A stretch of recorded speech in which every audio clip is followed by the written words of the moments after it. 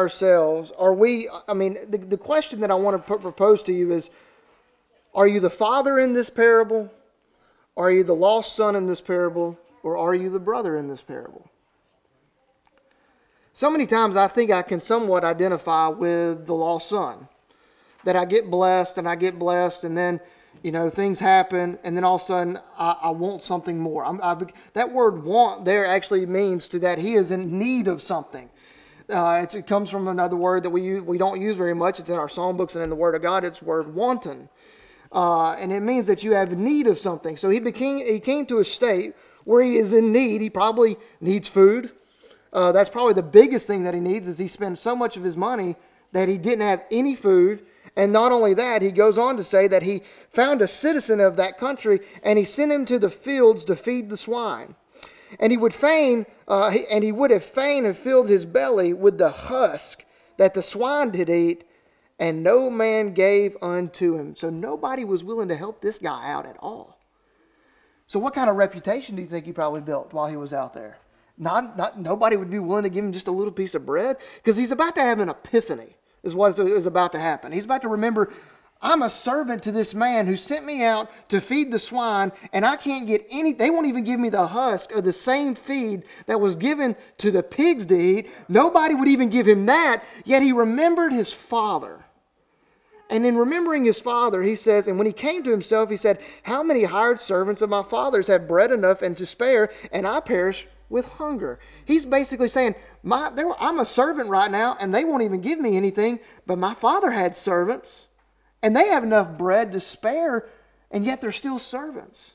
So he's kind of remembering a few things here. It says, I will arise and go to my father, and I will say unto him, Father, I have sinned against heaven and before thee, and am nowhere worthy to be called thy son. Well, that's where we get the words to the song that we sing. I'm not worthy to be called thy son. It comes from right here in this parable. That's why I want to also make sure that as I'm asking you about song numbers, that I'm starting to identify some things that you understand. A lot of our songs come straight from the Word of God. So he says, I'm not worthy to be called thy son. Make me as one of thy hired servants.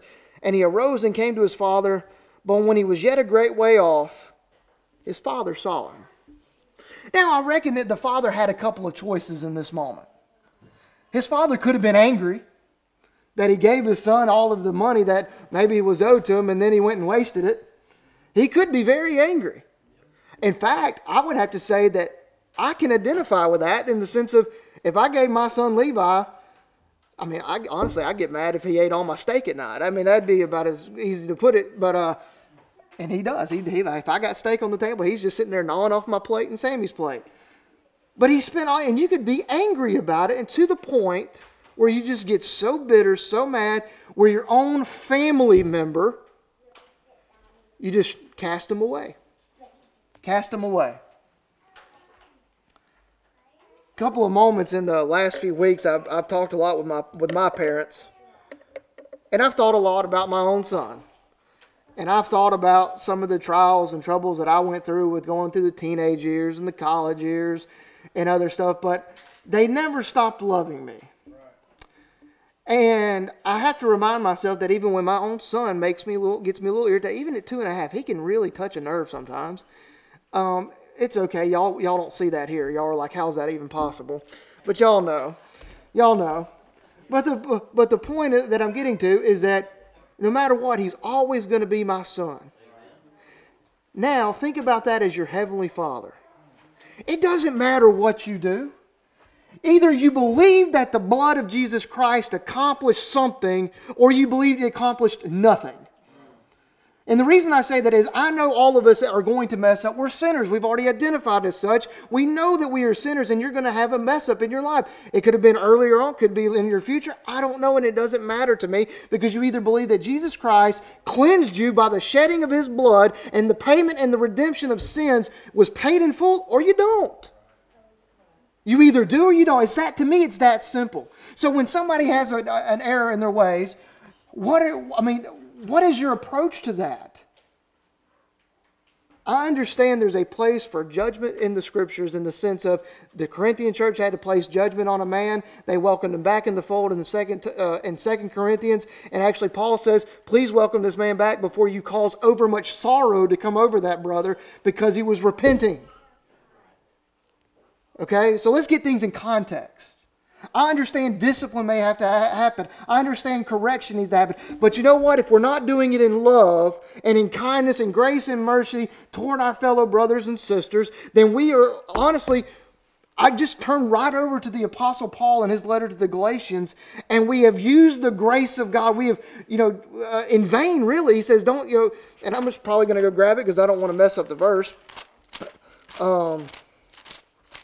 Excuse me, this morning.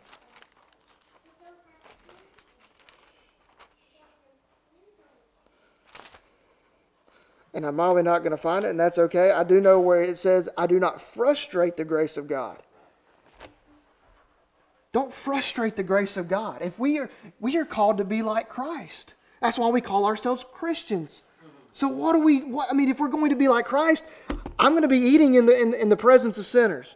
I'm going to be fellowshipping with those that are the lowliest parts of this earth because that's what Jesus did. And in doing that, I'm to love them. I think about the Samaritan woman often. You go to her and you see her in the scripture in John chapter, I believe it's chapter 4, and you see that Jesus appears to her at Jacob's well and says, where's thy husband?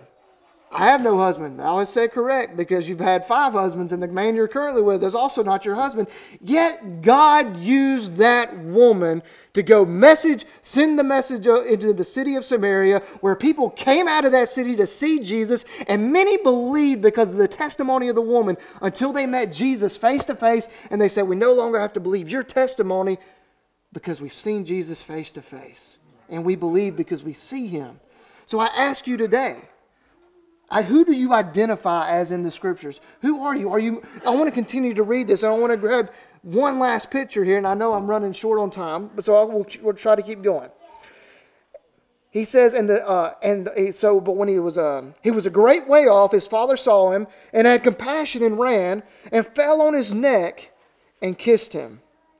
And the son said unto him, Father, I have sinned against heaven, and in thy sight I am no more worthy to be called thy son. But the father said to his servants, bring forth the best robe, put it on him, put on a ring on his hand, and shoes on his feet, and bring hither the fatted calf. And all I could sit there and think of a really fat cow. And y'all know I love steak and meat, and I'm telling you, to be the fat, it wasn't the skinny cow. It was the big cow. And they were ready to feast. They were about to throw a party. And he says, and let us eat and be what?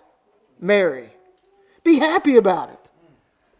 His father had plenty of times to be angry, but I want you to know something. The message is the same from the first parable to this final parable that Jesus is speaking, is that there is rejoicing when one sinner comes to repentance. I'm thankful that we have many sinners right here in our presence today that have all repented and wanted to follow after Christ. But you know what? Repentance isn't a one-time thing. Conversion is not a one-time thing. Look at the story of the Apostle Peter and how many conversions that Peter had to have. I thought so much about Brother Charles' sermon from either a Sunday or 2 ago, and he mentioned the fact that you had Peter that not only was willing to go into death with Jesus until he denied him thrice. Then, at the time that he denied him the 3rd time, his eyes met Jesus' eyes, and he felt sorrowful, guilty, and pain. And he still left. Then after the resurrection, after Jesus was buried, he arose again on the 3rd day. Peter saw Jesus. And he still went fishing. Where does Jesus find him? He's in the boat. He's naked. He's fishing. He says, come on, Peter, come and dine. Come and eat. We are so much like each and every one of these that we're almost a daily dose of repentance, a daily dose of conversion. And you know what? The Lord rejoices, and all the angels that are up in heaven with him rejoice at the fact that we have repented and turned back to Christ. So why do we hold up our noses at repentance? Listen to what is about to happen. Because I can tell you, in my experience, most of us would probably identify more like the brother. And all I can say is, God help us. God forgive us for when we've done such things like that.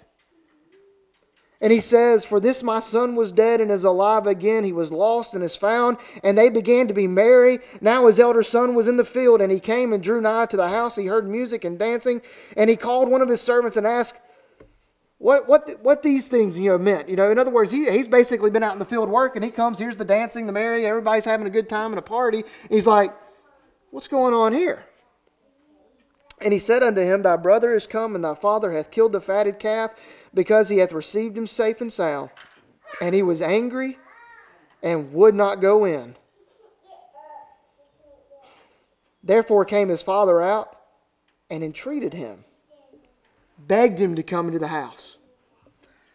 How often are we like this father that is begging others to forgive and to get over and to be merry and to rejoice at the repentance when we find amongst our brothers and sinners, amongst our friends, he's begging his own son, say, "It's okay. Come on in. We're having a party. My son is gone. He was lost, but he's now been found. I'm so thankful that he's come back home." And he answered and said to his father, "Lo, these many years do I serve thee. Neither transgressed I at any time thy commandment. Father, I've served you. I've never once broken any rule you had. I did all the right things." Kind of reminds me of like the rich young ruler as he's talking right here. You remember the story of the rich young ruler where he basically says, "What must I do to inherit eternal life?" And he says, "Well, I've kept the law. I've done all these things." And Jesus is like, No. You got one thing. Go sell everything that you got. Come follow after me. This is sounding very similar to that mentality of, I've done everything right. How many of us are like, "Well, I've been in the church all my life. I've been here. Oh, I don't want to switch psalm books and I don't want to do this because I've been here the longest," and all this stuff. It doesn't matter if you've been here 2 days or it doesn't matter if you've been here 50 years. When God sees one repent and rejoice and come home, the angels just sing in heaven and rejoice at the coming of a sinner to repentance.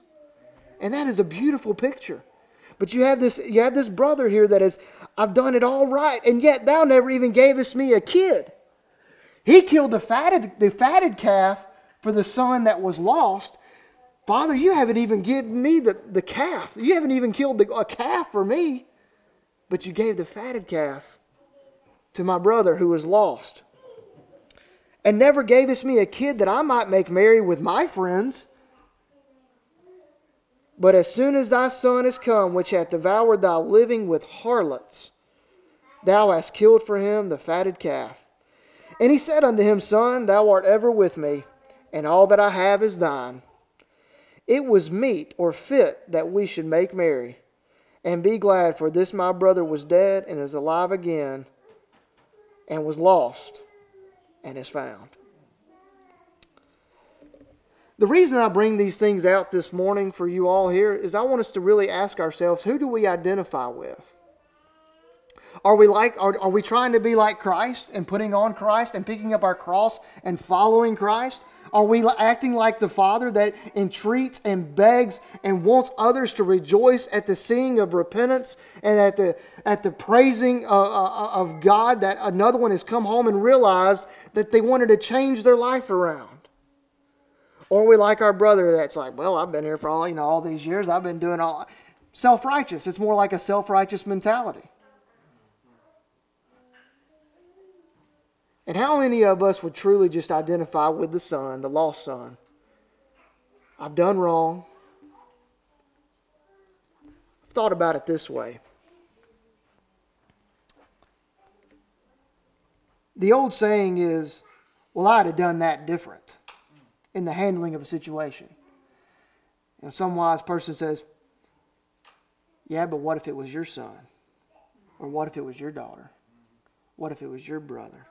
Or what if it was your sister?"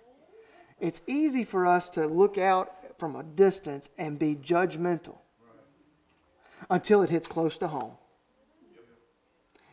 You know what? Does that make sense this morning? I tell you, I want you to all be thinking about this throughout the week, about how we ought to be like Jesus and recognizing that we are in the presence of sinners, and we're all sinners. But you know what? I rejoice at the fact that each and every day we're working with each other to try to make each other better. I know today I'll fail, but tomorrow I can do better. And the next day we can do better, and we will all do better by holding each other up and not putting each other down. Continuing to overcome. I love those messages to the churches of Asia over in Revelations chapter 2 and 3, where it talks about overcome. We can get angry and bitter and depressed because our circumstance isn't always what we want it to be, and we can just get down in the, I'm sorry, but just to say it, but you get so down in the dumps that you can't even see the forest for the trees.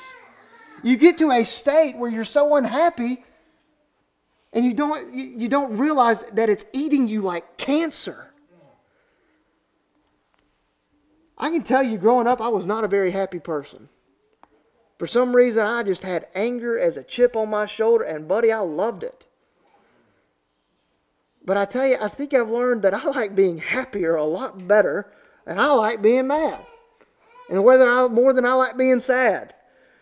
Elder Glenn Blanchard always used to come here. He'd always used to say this: "A merry heart doeth good like a medicine." You read it in Proverbs.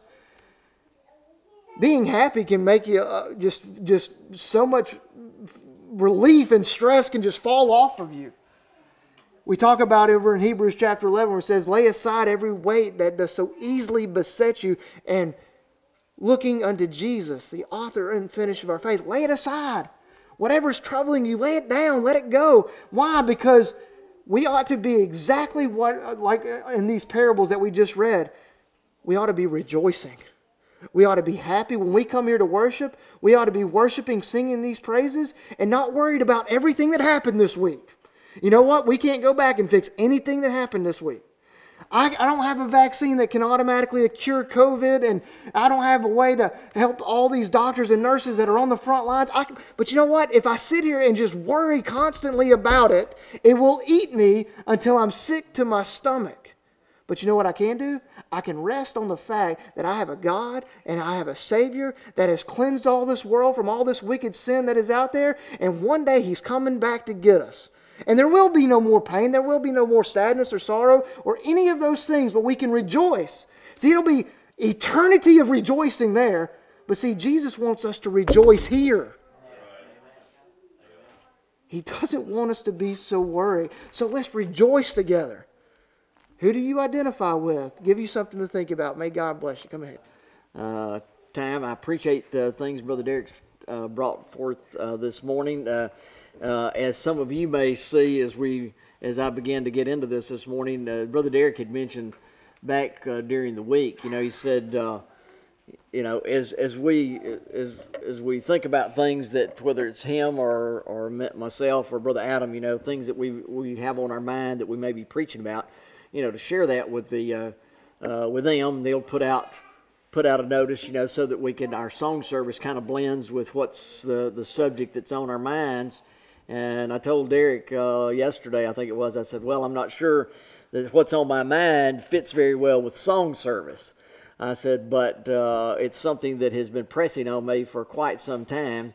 And so we're going to try it. And what he brought forth this morning fits right with it, and you'll see that as we get into that this morning. But as I look out on the world and what's going on, I'm just going to say this nation right now, where we are as a nation.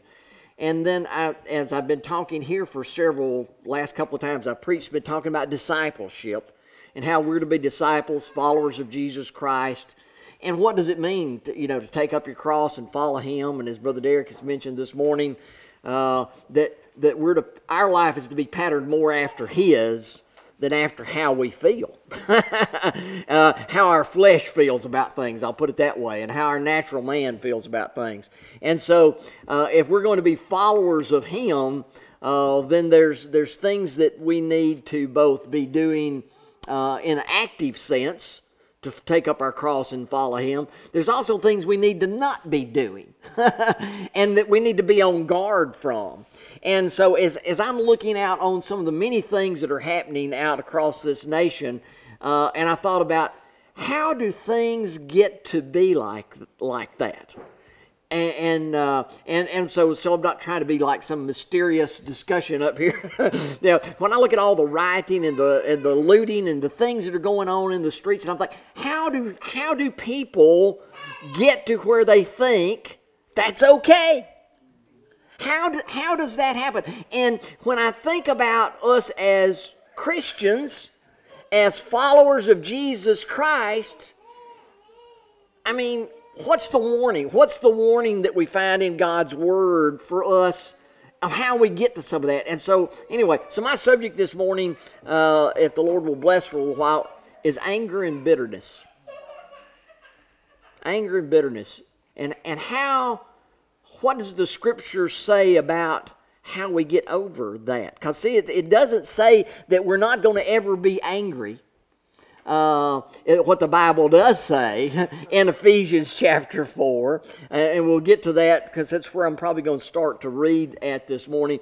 The Bible does say, be angry and sin not.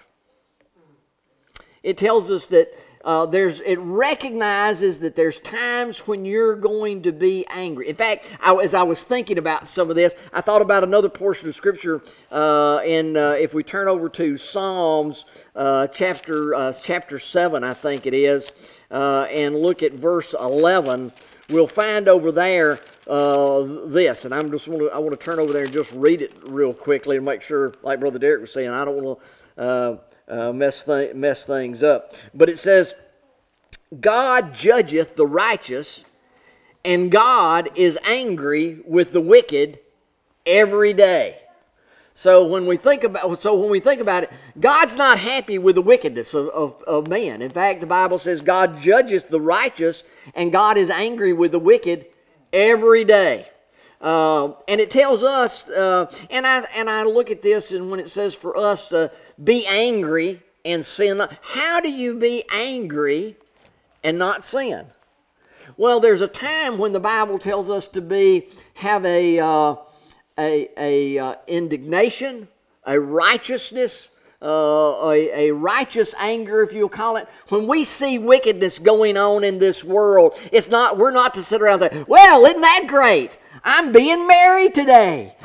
No, we're to look at that and have an anger when we see the wickedness and the things that are going on in this world. There's something, if God has blessed you and you've been born of the Spirit of God, there's something that should well up in you that causes you to say, that's not right.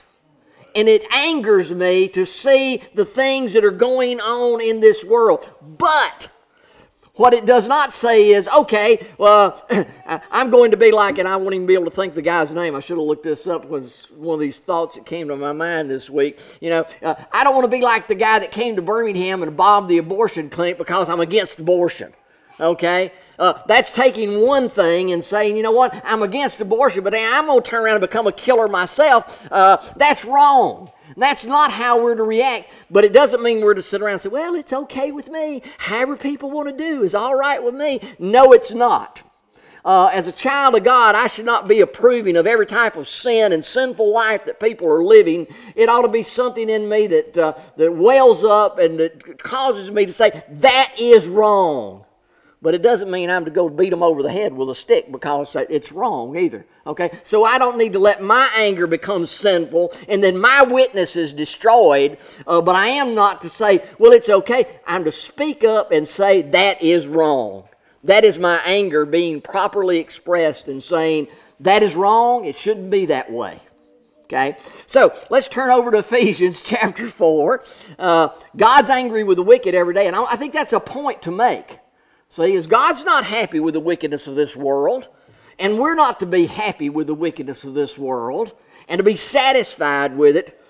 We're not to go along with it, and to indulge in it, and to be a part of it. And so what does it say? Well, and I'm going to give you the summary of some things here in Ephesians chapter 4.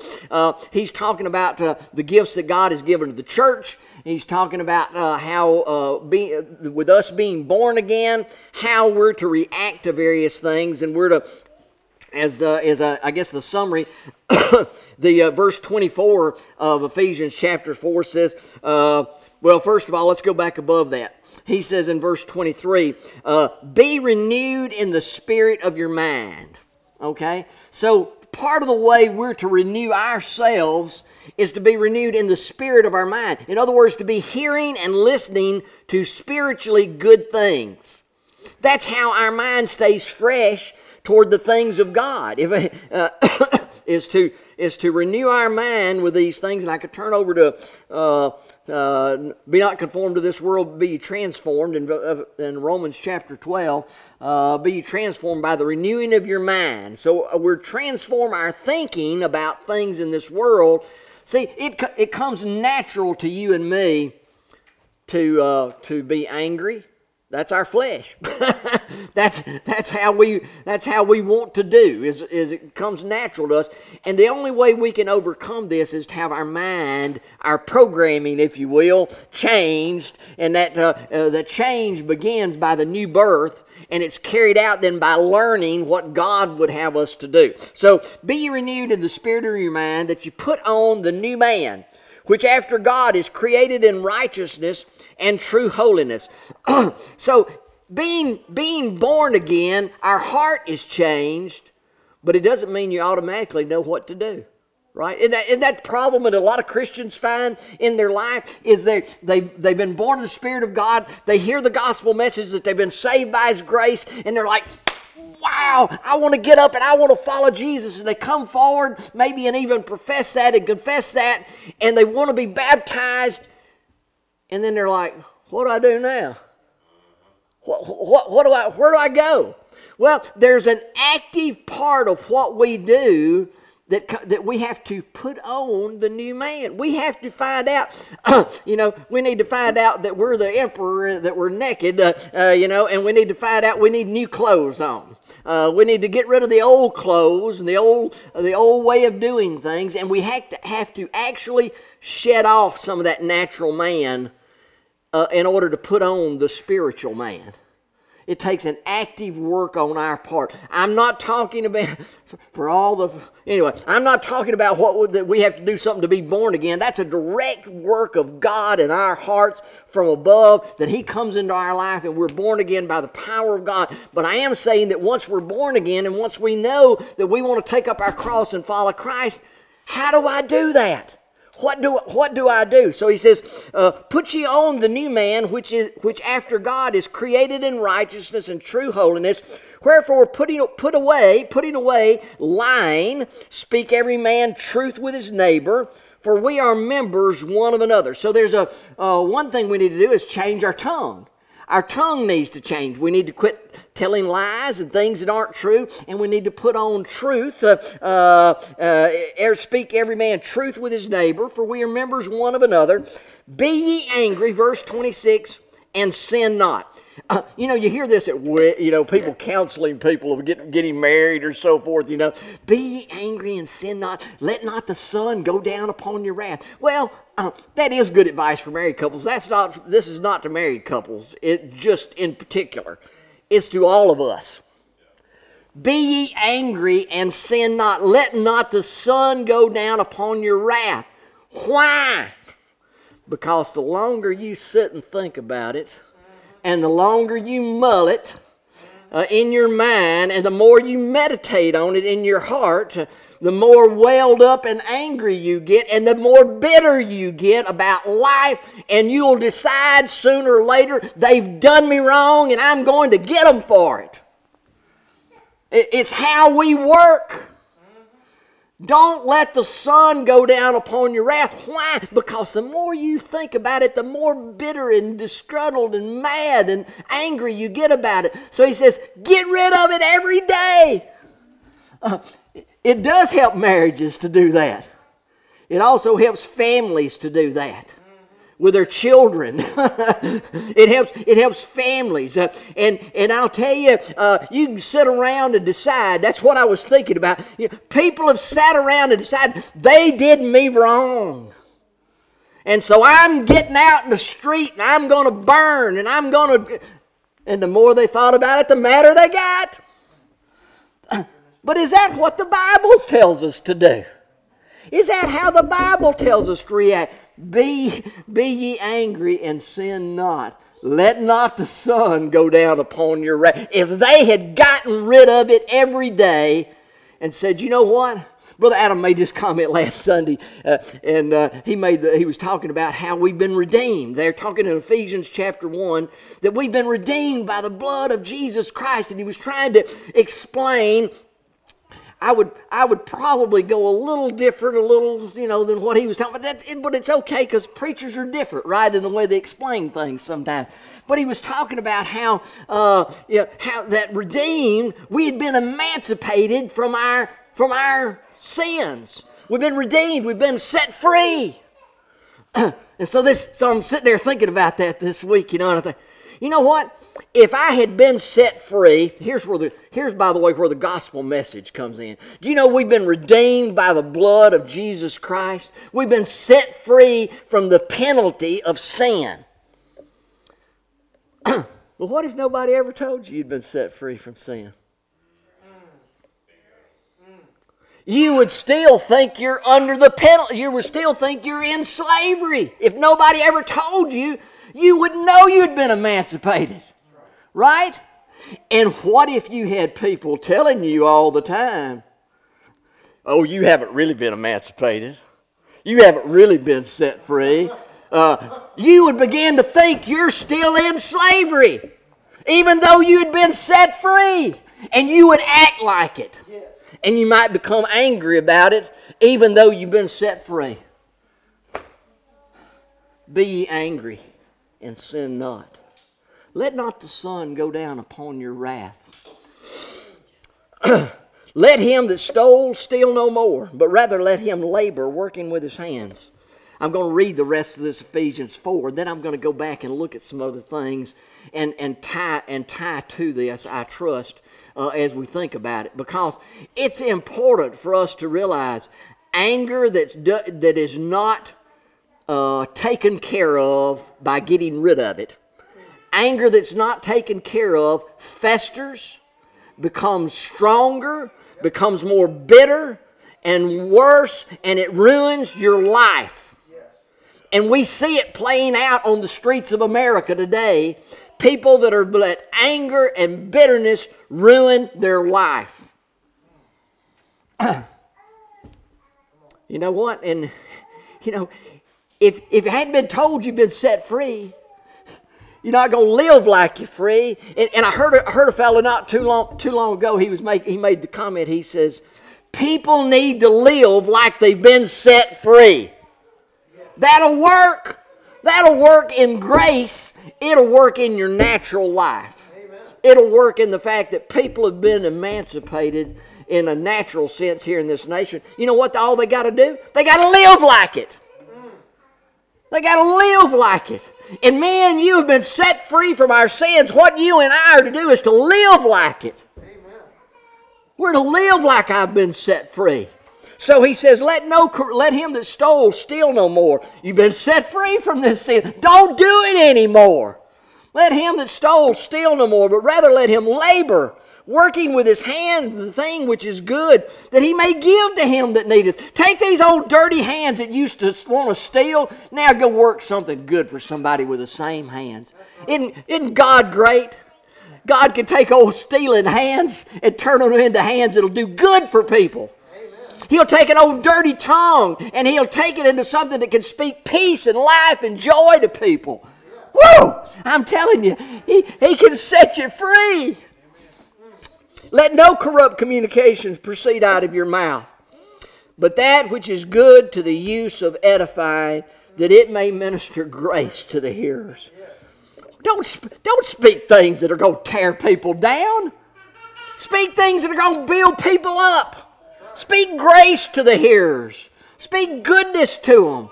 Don't be talking about corrupt communications and that which doesn't edify. Speak things that are good, and grieve not the Holy Spirit of God, whereby ye are sealed unto the day of redemption. 31. Let all bitterness and wrath and anger and clamor and evil speaking be put away from you with all malice. Get rid of the anger, get rid of the bitterness, get rid of the things that come with it, and the malice that goes with all of that. the malice that you hold against other people, the things that you're holding against someone right now, get rid of it. Amen. Get rid of it. The anger, the bitterness, the wrath, with the malice. Ooh, I'm so angry at you because of what you said and what you did. Get rid of it. It's not going to help you move forward. It's not going to help you get over the things that have affected you in the past. Get rid of it. So what's the answer?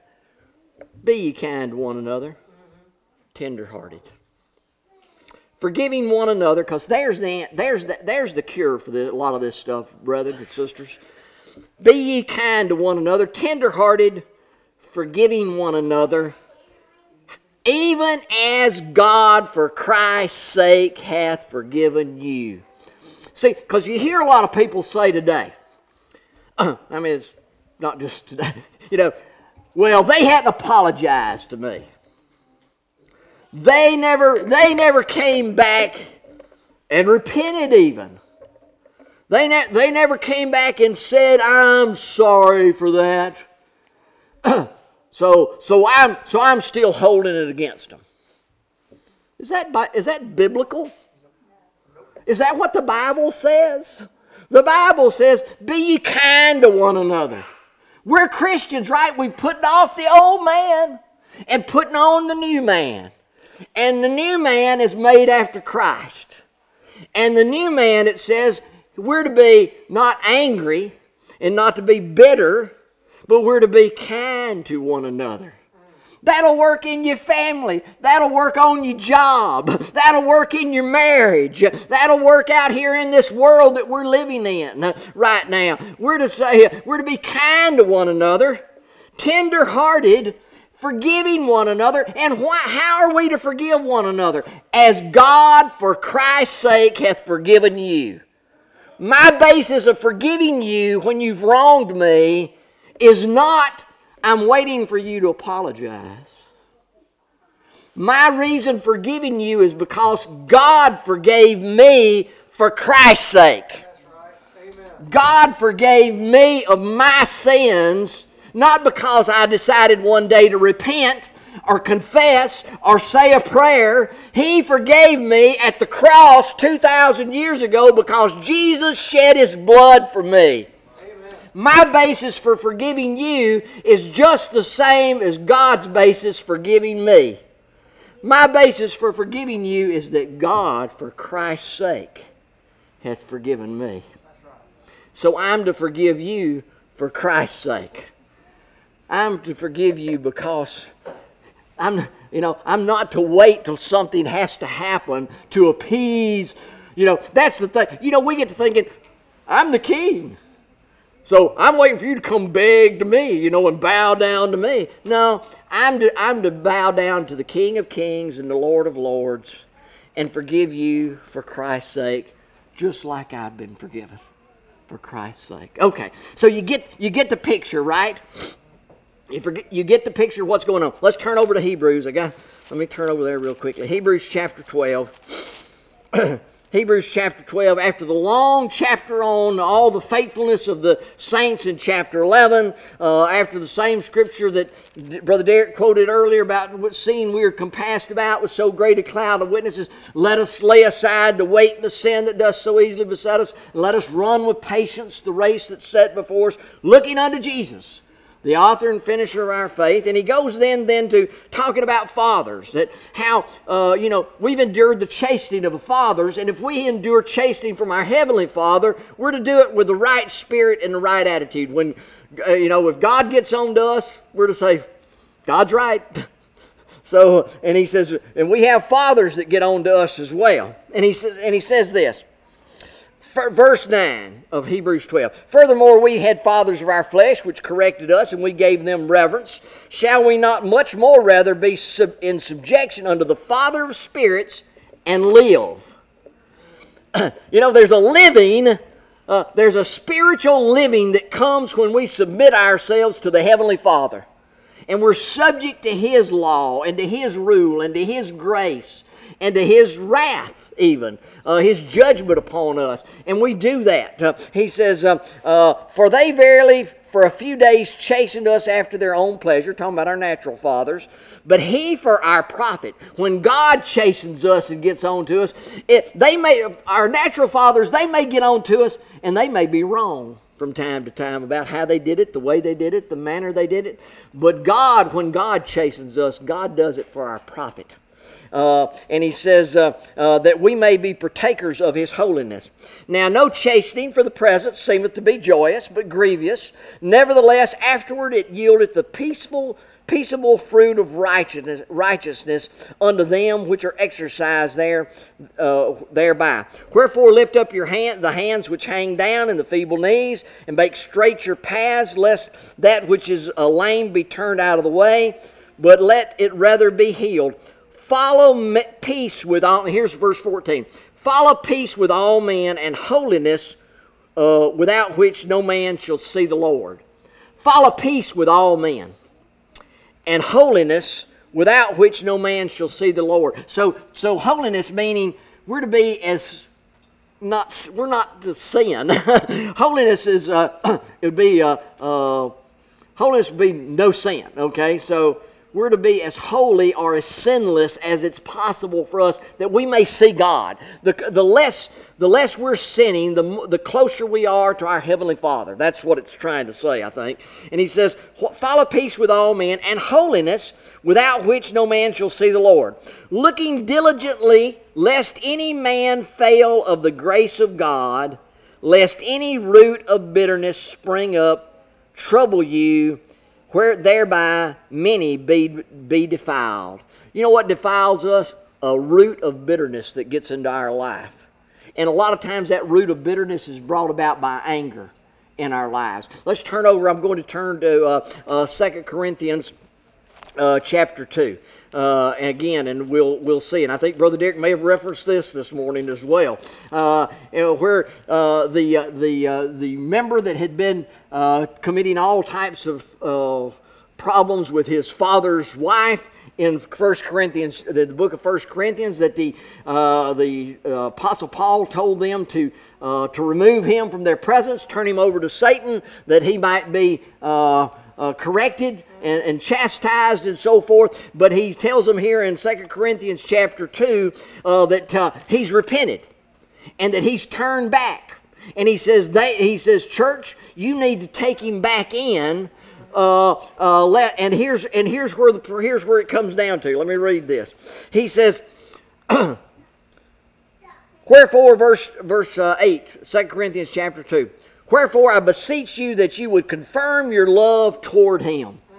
Confirm your love. You were to never stop loving him. That's right. Nothing ever said that because he had gotten off into a severe sin error that suddenly you were just stopped loving him. He says, confirm your love toward him. Yep.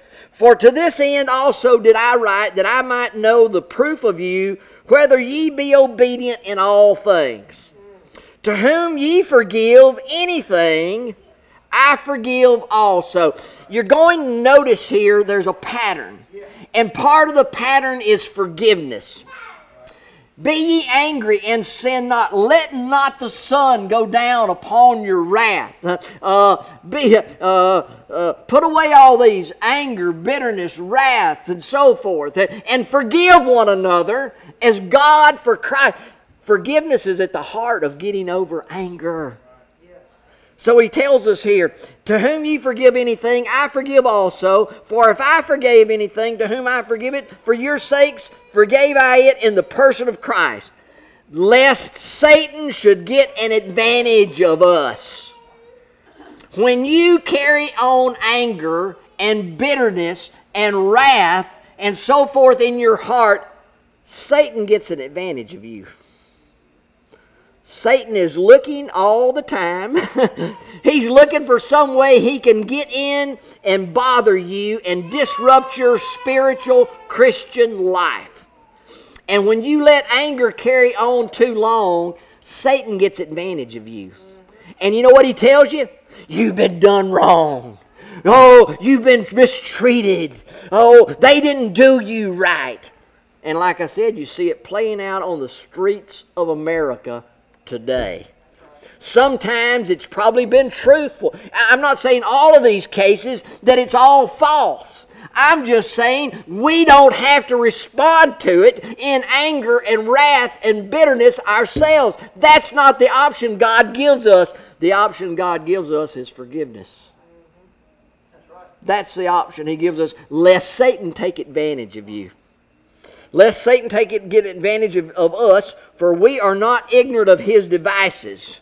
Satan's got all kinds of tricks up his sleeve, and one of them is looking for you and saying, "Woo, look at that. I done found one of God's little children letting anger and wrath and bitterness get into them, and I'm going to reach in there and I'm going to get my hook around them, and I'm going to irritate that all I can and make them feel justified in their anger and their wrath." Forgiveness is a correction for that. All right. I'm going to give you a thought, because here's an example. And I want to give you an example, a Bible example. And I'm going to summarize it. You want to go read it again sometime, I'll let you turn to Genesis chapter 37. And you can read from Genesis 37 through about Genesis 43, 44. And you're going to read about the life of Joseph. Y'all all know about the life of Joseph. It wasn't just that Joseph thought he was mistreated by his brothers. He was mistreated by his brothers. And I'm not going to say that in Joseph, in his youth and naivety, might not have played a role in some of that, okay? Because he might have. But all he did, God gave him a dream. And he was so excited about the dream, he told the whole family about it. And the dream was that the sun and the moon and the stars were all going to bow down to him, and that he saw the sheaves of his brothers and his dad, and he saw their sheaves bow down to his sheep, and he just told them about it, and it made them mad. And the more they thought about it, the more they meditated upon their anger, they said, "You know what?" And they saw him coming. Daddy done sent him out there to check on the boys and how they were doing with the sheep. And they saw him coming, and they said, "We'll take care of this little dreamer. We'll fix him up right. We'll just kill him." And you know what? And one said, No, don't kill him. You know what?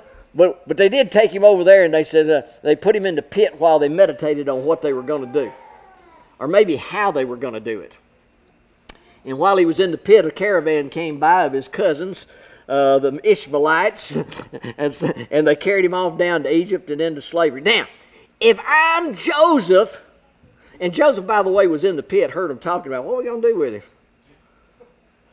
You know? And so, if I'm Joseph, I could have gone down there to Egypt, and while I'm in Potiphar's house, and in Potiphar's house he got mistreated, because the wife of Potiphar accused him of trying to slip into her in the bedroom, and he wasn't trying to do that. She wanted him, and he wasn't going to play along because that was his master's wife. And so she decided she'd get him. She had been rejected. She was offended as a woman that some man had actually refused her, trying to be honorable. And so she took out her wrath on him. And now, so he goes from being a brother to being down in Egypt to being a slave, and now into prison. And he hadn't done a thing wrong. And he could have sat there in prison and thought about it day after day. And he could have said, "You know what? I'm going to get them. If I ever get out of here, I'm going to eat, I'm going to exercise, I'm going to take care of myself, and when I get out of here one of these days, I'm going back up to Canaan, and I'm going to take care of them brothers," and so forth. Instead, every place he went, whether it was Potiphar's house or the prison, he tried to serve God while he was there. And the Bible says the people that were over Potiphar's house, Potiphar, and the prison, all recognize God is with this man. God is with this man. How could they have known that? It had to be by the way he acted. It had to be by his spirit. Here he is in prison, And he's trying to be a good servant even in the prison. Right? And I got to make the story short. To try to cut this short, for you. But eventually, he tells the dream that the butler had, and and it gets him out of prison. 2 years later, the Bible says he's still, and the butler says, "I'll make sure I'll tell everybody about this when I get out." 2 years later, he's still in prison. Joseph could have become angry and bitter. Right? I mean, look at me and you would have probably said, "You know what? I've had enough of this." Joseph kept serving the Lord. And eventually, when his brothers came down there, while he put them to trial and to test, he forgave them and wept bitterly over all the things that he saw. Joseph forgave them even though years of his life had been taken away. But you know what? You know why he forgave? You know what I have to think Joseph thought about? Joseph not only forgave his brothers, but he thought about this. He said, he's down there in that prison. He says, I could be angry and bitter and mad, but what if God's in this? What if God's, what if God is using this some way to make my life better? What if God is using this to make me a better man? Make me a better person? Make me some... And so Joseph looked at it from that standpoint instead of looking at it from, look what's happened to me. Forgiveness, my friends, keeps you from being angry and bitter about life and destroying your life and destroying those around you. May God bless you to be a better disciple and not be angry and bitter about life.